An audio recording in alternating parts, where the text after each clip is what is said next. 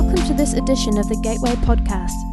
For more information about our faith community, feel free to visit gatewaychurch.org.nz. Thanks for tuning in and enjoy this message. Welcome along. Glad you're here. Last week we started a series, and the series is going to run between Easter and Pentecost, which is about 6 weeks season. And our topic is the people of God empowered. And through this series, we're going to be looking particularly at the person and the ministry of the Holy Spirit, since it is He who empowers God's people. Last week, in introducing the study, we looked at His personality and His deity, and we noted that the Holy Spirit isn't some impersonal force like magnetism or electricity. He's none other than a divine personality. This week, I want to be really ambitious in terms of what we hope to cover. I want to look at the person and ministry of the Holy Spirit through the Old Testament. So we're going to run from Genesis to Malachi, and we are going to let you out before midnight. So obviously, when you're tackling something like this, you're unbelievably brief. You're doing a flyover of a large period of time. We're not going to look in any detail at particular texts, but just give us an overall picture. What I want you to see with me tonight is that the ministry of the Holy Spirit didn't begin at the day of Pentecost. The outpouring on that day wasn't new in some respects. There's a history of the Holy Spirit's activities and working leading up to that point. Now, it is true to say that the activities and personality of the Holy Spirit in the Old Testament are somewhat shrouded in mystery. In the Old Testament, He was probably treated a bit more like an it than a he, and it really does require the revelation of the New Testament to understand something of His personality and His deity. And yet, having said that, there are many passages in the Old Testament where His ministry, His activity is outlined, and as we look at those, it begins to give us a kind of a composite picture of who this person is and what he does. Now, we're introduced to Him at the very beginning of the book of Genesis, and we're introduced to Him as Creator. Genesis chapter 1, verse 1 and 2 says, "In the beginning, God created the heavens and the earth. The earth was without form and void, and darkness was over the face of the deep, and the Spirit of God was hovering over the face of the water." So here we are, right at the beginning of the Bible. We see this Spirit. The Hebrew word is ruach, which means a kind of a wind or a breath. We see the Holy Spirit hovering or brooding bird-like over this primal chaos and darkness. An interesting aside, actually, is as you look at the Scriptures, you see God's activity often described in bird-like activity. The Father is the eagle, the bird that flies higher than any other bird and sees further than any other bird does. The Son speaks of Himself as a hen who would gather people who would come under His wing. Here we see the Holy Spirit compared to a dove that hovers and broods over us. There is so much in this opening passage that really deserves way more time than we can give it. But in the first couple of verses, we're provided with a really interesting footprint or fingerprint, if you like, of the Trinity, of the Trinitarian community. Because the Hebrew word for God in this passage is Elohim, which is Hebrew plural.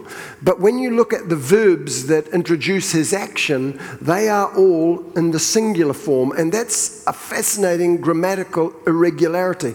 If you've got a plural, you have plural verbs.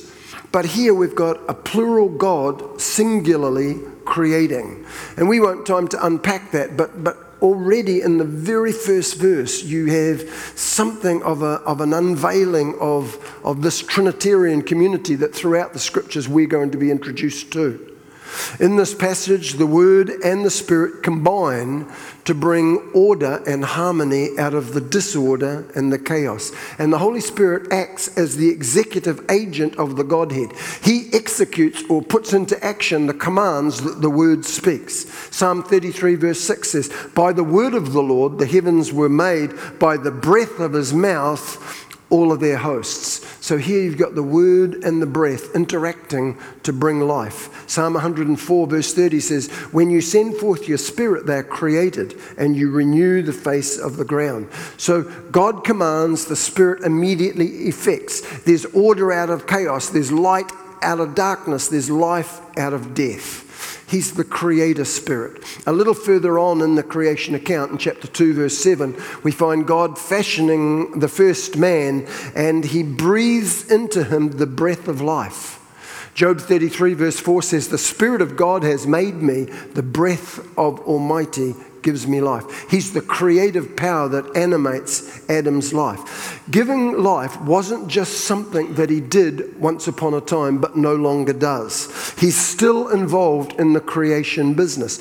The new creation that God is fashioning is dependent on him. He still hovers over our darkness and our disorder, seeking to bring harmony and life out of our brokenness. He's the one that moves in prevenient grace, the going before grace that sets us up to be found by God. Okay? We speak of our finding God. You know, you often hear a person testifying or sharing, and they say, you know, I found God when I was, and they'll explain the situation. You know, we understand that language. I'm not criticizing the language per se, but we recognize that actually it was we that were found. God wasn't lost, we were. C.S. Lewis amusingly speaks about the idea of us finding God. He said we might as well talk about the mice finding the cat, or the mouse finding the cat, as talk about us finding God. The reality is many of us weren't looking for him. We were studiously, assiduously seeking to avoid him at all costs. But the Holy Spirit was incredibly faithful in brooding over our darkness and drawing us to redemption. And he creates us anew. So he's the creator. You don't go far in Genesis, you only have to go a few more chapters, chapter 6, and you find another aspect of the Holy Spirit's ministry being highlighted. He's the one that brings conviction to us in our brokenness. In Genesis chapter 6, we've got a sad and sordid story about aberrant sexual activity followed by terrible violence. Sounds very modern, doesn't it?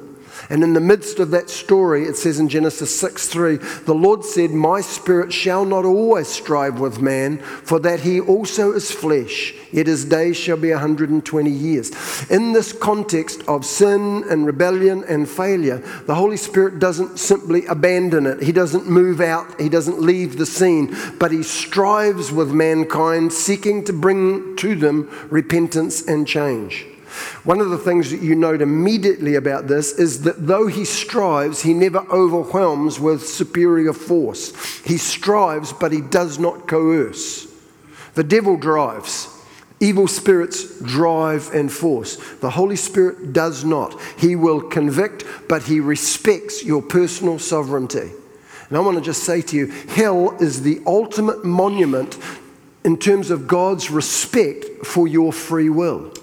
He will contend with you, he will strive with you, but he will not coerce you, and ultimately he will allow you to have your own way for all eternity if that's what you demand from him. In John chapter 16, Jesus is talking about the coming of the Holy Spirit, the coming of the Comforter, and he also outlines this same ministry, this ministry of convicting or striving. In John chapter 16, verses 8 through 11, in the Message translation, it says this: when he comes, he will expose the error of this godless world's view of sin, righteousness, and judgment. He will show them that their refusal to believe in me is their basic sin, that righteousness comes from above, where I am with the Father, out of their sight and control, that judgment takes place as the ruler of this godless world is brought to trial and is convicted. Some translations talk about he will convict and he will reprove. And he does this clearly about three issues: about sin, righteousness, and judgment. The world in its rebellion doesn't think clearly about those three concepts. You know, sin clouds and darkens our perception, and rebellion of the will is nearly always accompanied with a fogging of the intellect. We don't see anything with clarity. In our contemporary culture, sin isn't anything that we take seriously. If we talk about it at all, which is very rare for the most part, the context tends to be at a chocolate dessert with too high a calorific value. You know, we say, oh man, that chocolate dessert is positively sinful. We dare not, however, describe somebody's behaviour as sinful. You do that and the politically correct police will be down on your head in a fraction of a second. How dare you be so judgmental? The only sinful thing, it seems, in our community is to call something sinful. We don't understand the seriousness of sin. We most certainly don't understand the concept of righteousness. Quite truthfully, we are completely ignorant. We don't have a clue in our contemporary society about what it means to be righteous. As long as nobody gets hurt is pathetically the best that we can come up with as a standard for righteousness. You talk about setting the bar high. Our community has taken the bar and set it on the ground, and we still trip over it as far as righteousness goes.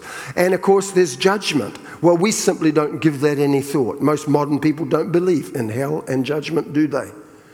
You'll notice in this passage that Jesus says the reason people don't believe or don't think clearly about these concepts of sin, righteousness, and judgment is clearly not ignorance. It amounts to willful blindness. They will not see. It stems from a refusal to believe. Unbelief is the basic root sin, he says, and it's willful. This refusal to believe is not a result of a lack of evidence. It's a choice that we make in spite of the evidence. Frankly, the evidence is sufficient. You know, Psalm 19 starts off and says, the heavens declare the glory of God, and the firmament showeth his handiwork. Day unto day uttereth speech. Night unto night showeth knowledge. There is no speech nor language where their voice is not heard. Their line has gone throughout all the earth, and their words to the end of the world. There is nobody who on a starry night can't look up and see something of the power and glory of God. Romans puts it this way, chapter 1, verse 20. By taking a long and thoughtful look at what God has created, people have always been able to see what their eyes as such can't see. Eternal power, for instance, and the mystery of his divine being. Nobody, it says, so nobody has a good excuse. Well, you might say, well, God should make it even more plain. The famous atheist Bertrand Russell was once asked, what if you're wrong? What if you die and suddenly you are faced with your maker? What will you say? And he said, I'll tell God he never gave me enough evidence. He never gave me enough proof. But I'll tell you something. God will not overwhelm you either with coercive force or with overwhelming evidence. He will respect your ability to choose.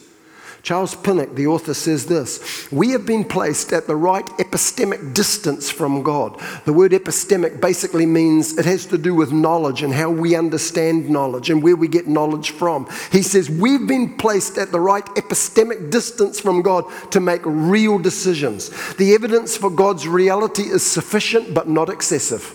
He will not overwhelm people. He respects your free choice. Jesus bluntly says the problem is not a lack of evidence. It's that we come to the evidence predisposed to either believe or not believe. John chapter 3, he says this: this is the crisis we're in. God light streamed into the world, but men and women everywhere ran for the darkness. They went for the darkness because they were not really interested in pleasing God. Everyone who makes a practice of doing evil, addicted to denial and illusion, hates God light and won't come near it, fearing a painful exposure. Our willful sin and rebellion addicts us to denial and illusion. You know, people, over the years I've seen people leave the faith and they will, give me some kind of pseudo-intellectual reason that backs up their backing off the things of God. In my experience, I've noted that the problem is very rarely intellectual, that far more often it's either moral or ethical, and they cover it with pseudo-intellectual reasons. The rational part of us supplies reasons to justify our predilections. Now, I'm not saying you shouldn't grapple with intellectual problems. You should. There are intellectual issues. But it's not usually the issue, in my experience. The ministry of the Holy Spirit is to challenge our denials, to speak to our illusions, and to help us see things as they truly are and not simply the way we would like them to be. So he convicts us, he reproves us, You say, well, Don, how does he do that? Well, he speaks to us through our conscience. That internal sense that every single person has of right and wrong. Your conscience is not simply the process of socialization that has taken the cultural norms and burned them into you so that you feel bad when you've offended what we culturally believe. Actually, the conscience is part of God's creative design for us. Paul spoke to it again in Romans chapter 2. He said, when outsiders who have never heard of God's law follow it more or less by instinct, they confirm its truth by their obedience. They show that God's law is not something alien imposed on us from without, but woven into the very fabric of our creation. There is something deep within them that echoes God's yes and no, right and wrong. When we come to Christ, our conscience is battered and bruised as a result of the fall, like everything else about us. But Hebrews talks about it being cleansed and represented to God. And as we walk with Him, it is recalibrated so that the witness of our conscience and the witness of the Holy Spirit closes ranks to become one. Paul speaks about that in Romans chapter 9. He says, I'm speaking the truth in Christ. I'm not lying. My conscience, enlightened and prompted by the Holy Spirit, bears witness with me. That ministry of conviction that the Holy Spirit brings to us comes through that internal sense of, I shouldn't say that. I shouldn't do that. I shouldn't be here. Or whatever it is that it says to us. And if you want to walk in friendship with Him, I want to tell you, you need to listen to that. It's not just conscience that brings you to salvation, but we are called to walk in a relationship of friendship with Him, and the conscience, prompted and enlightened by the Holy Spirit, speaks to us about what He wants, how He wants us to function. Often people complain to me and they say, Don, I don't hear the voice of God. You know what? You hear it far more than you realize. You just never knew what it was. It's that internal monitor that the Holy Spirit starts to speak into and through. Okay, we're up to Genesis chapter 6. Exodus, Numbers, Leviticus, Deuteronomy. We've got a few to go. I'm going to do the rest really quickly, okay? We've seen Him as creator. We've seen Him as the one who brings the ministry of conviction. The rest of the Bible I'm going to sum up in the phrase, He's the one who enables us charismatically. He is the charismatic enablement of the lives of people. In the Old Testament, the Holy Spirit came usually temporarily on particular people for particular tasks at particular times. It wasn't the experience of the whole community. It tended to be on the few for the sake of the many. When He came to people, He enabled them to do, to say, or to be things that ordinarily they would be quite incapable of doing, saying, or being. So let me very briefly look at those three things. Empowered to do. People did things empowered by the Holy Spirit that truly, in the Old Testament, they were extraordinary. It ranges from the ability to be artistic through to feats of physical strength and military prowess, and numerous other things in between. One of the first characters who's said to be filled with the Spirit is a man by the name of Bezaleel. And it says of him in Exodus 31, God spoke to Moses, see what I've done. I have personally chosen Bezaleel, son of Uri, son of Hur, of the tribe of Judah. I've filled him with the Spirit of God, giving him skill and know-how and expertise in every kind of craft, to create designs, to work in gold, silver, bronze, to cut and set gemstones, to carve wood. He's an all-round craftsman. The Holy Spirit can and does still empower people to be creative, to write, to create, to paint, to sing, in ways that minister people and draw them to God or to beauty, which is one and the same thing. The book of Judges, as you read that, is a very, very charismatic book. Numerous people were empowered by the Holy Spirit to do remarkable things. In chapter 6, Gideon is clothed by the Spirit, and in that power and strength defeats the Midianites. Then we got this remarkable story of a man by the name of Samson, called also to be a deliverer, doing incredible feats of strength. I don't know what you think of when you think of Samson. When you see pictures of him, if you do in children's Bibles, he's usually built like Arnold Schwarzenegger. You know, he's got muscles in places where I don't have places. But if that was true, if that was true, let me ask you this question. If he was built like a brick outhouse, excuse me, but solid as, why would the Philistines look at him really puzzled and say, where does he get his strength from? I mean, really? I mean, look at the biceps, for goodness sake. Why would Delilah pester him and say, where do you get your strength from? I suspect that Samson didn't look any different than an ordinary person in the street, and you would pass him by and never think, flip, look at those abs. If he was built like that, why weren't the Philistines saying, hey, find out what gym he goes to. Find out what supplements or steroids he's on. We got to get that stuff for our guys. They could not work it out. He was an ordinary person doing extraordinary things under the power of the Holy Spirit.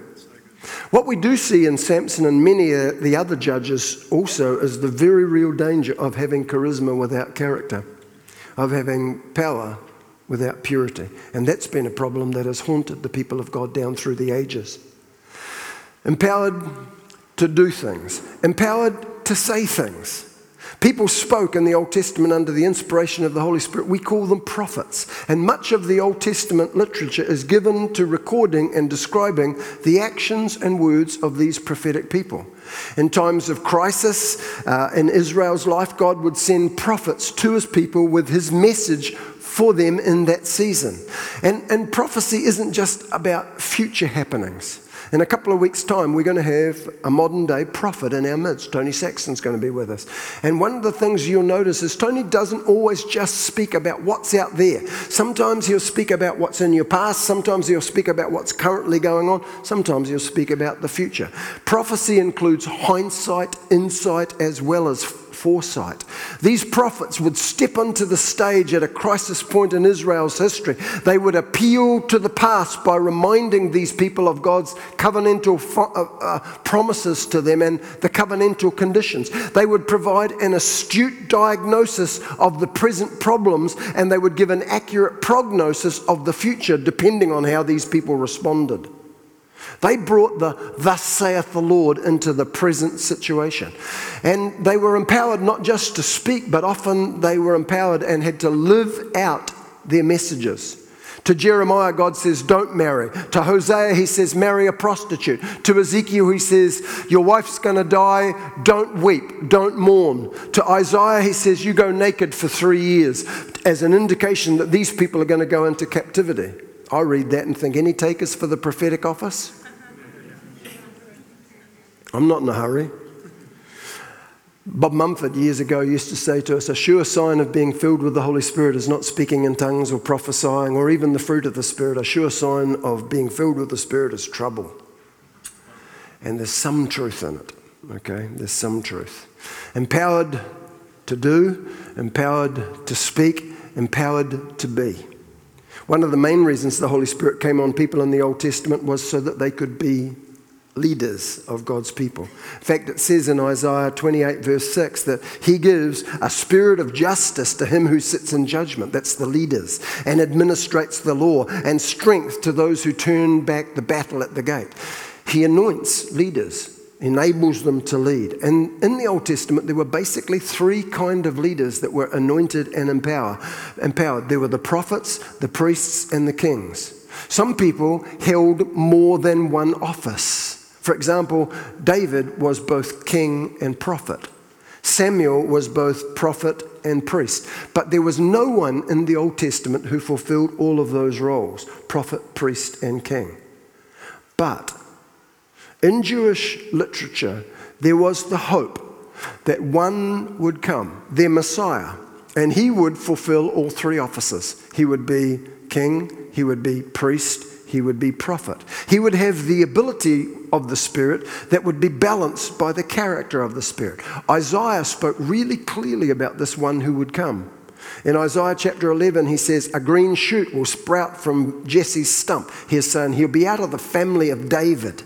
And from his roots, a budding branch, the life-giving Spirit of God will hover over him. The Spirit that brings wisdom and understanding. The Spirit that gives direction and builds strength. The Spirit that instills knowledge and fear of God. The fear of God will be all his joy and delight. He won't judge by appearances. He won't decide on the basis of hearsay. He'll judge the needy by what is right, render decisions on earth's poor with justice. His words will bring everyone to awed attention. A mere breath from his lips will topple the wicked. Each morning he'll put on sturdy work clothes and boots and build righteousness and faithfulness in the land. It's the Message translation. Later on, Isaiah saw another servant leader in the later chapters where he does what are called the servant songs. Isaiah 53 is part of that servant songs series, and he sees a leader who will come to suffer for God's people. He didn't know how to reconcile this triumphant king with the suffering servant. Down through history, the Jews didn't know how to reconcile those two leaders. They called one Ben David, son of David, the triumphant king. They called the other Ben Joseph, this suffering servant that they didn't quite know where he fitted. They didn't know that they were one and the same person. This was Jesus who came, the anointed king, the anointed one, who would suffer for his people. The Jewish hope also saw not just a spirit-filled sovereign, but they saw spirit-filled subjects of that spirit-filled sovereign. Many prophets spoke about the hope that the Holy Spirit would be poured out on all of the king's subjects, not just a few for the sake of the many, but on the many. Moses talked about it one time when he separated 70 elders for assisting him in the task of leadership. And as they are being separated, the Spirit of the Lord falls on them. They start prophesying. Someone runs from the camp and says, "Hey, there's two guys out here, Eldad and Medad. They're prophesying and they're not with the in-group. Shall we stop them?" And Moses sort of wistfully says, "Would that all of God's people would be prophets." He longed for the day when the Spirit would be poured out on all of God's people. And the other prophets spoke about this. Ezekiel, Jeremiah, Joel spoke prophetically about a time when the Holy Spirit would be poured out on all God's people. Now, the Jewish expectation was that the Messiah would come, the outpouring of the Spirit would take place, the end of the age would happen simultaneously. This evil present age would be stopped as the Messiah came. In judgment on God's enemies, it would be all over. He would come as the Spirit-filled sovereign. His Spirit-filled people would then go into this new age. What they did not anticipate and struggled over and still do was that Spirit-filled sovereign stepped from the end into the middle of history and broke into this present age and died, rose again, and poured out his Spirit. And this is the inauguration of the new age. They were correct, but they expected it at the end. Jesus brought it into the middle. And you know what? He's the Spirit-filled sovereign that they longed for and hoped for. And we are the Spirit-filled subjects of that sovereign, subject to the outpouring of the Holy Spirit that started on the day of Pentecost. You and I are living in the presence of the future. We live between the times. The kingdom of God has come. It's not here in its fullness, and it is yet to come in its fullness, but it's here, but not yet in its fullness. And we live in the tension of those times. And in the tension of those times, we are called to exhibit both the character and the dynamic of the age that has been inaugurated. We're the kingdom of God. We're the light, we're the salt. Jesus says, "You go out, be my witness. Show them that the end of the age has come in me, in my resurrection and my outpouring of the Holy Spirit." And I want to tell you, that is a tall order. It's an incredible privilege. It's an even greater responsibility, but the resources are sufficient. He says, "I'll be with you. You go out and do this, I will be with you until the end of the age." This is our call. This is our challenge. This isn't just some teaching that, oh yeah, it's interesting. You and I are new creation. If any man be in Christ, Paul said, whoa, new creation. It started. The new heavens and the new earth has begun. And it's begun in you and me. We are microcosms now of what will be then and there. And we're called to start exhibiting the character qualities that are required to live in that age, the fruit of the Spirit. So God is starting to work on us to position us for the age that's to come. And we bear witness. That's our call. That's our challenge. Okay. I'm done. And the unannounced is about to be enforced, okay? So I'm going to ask you to stand. Listen, we really do need you to cooperate with us. Please don't just say, oh, look, I'm not hanging around for this, I'm going. My car's over there, I'm out of here. We won't keep you long, but we do need to do this well and properly. God forbid that we'll ever have to do it in anger and in seriousness, but we want to do it properly so that if ever it happens, we know what we're doing. So I'm going to pronounce the benediction and then we'll see where we go from there, okay? Lift your hands. You know where we're going to go from there. You better know. The Lord bless you and keep you. The Lord make his face shine upon you and be gracious to you. The Lord lift up his countenance upon you and give you his peace. May God's love, Jesus' grace, and the Holy Spirit's friendship be with you tonight and always as you bear witness to the new age. Amen. Thanks for listening. We hope it was an encouragement to you. Again, check out gatewaychurch.org.nz to find out what's going on within our church.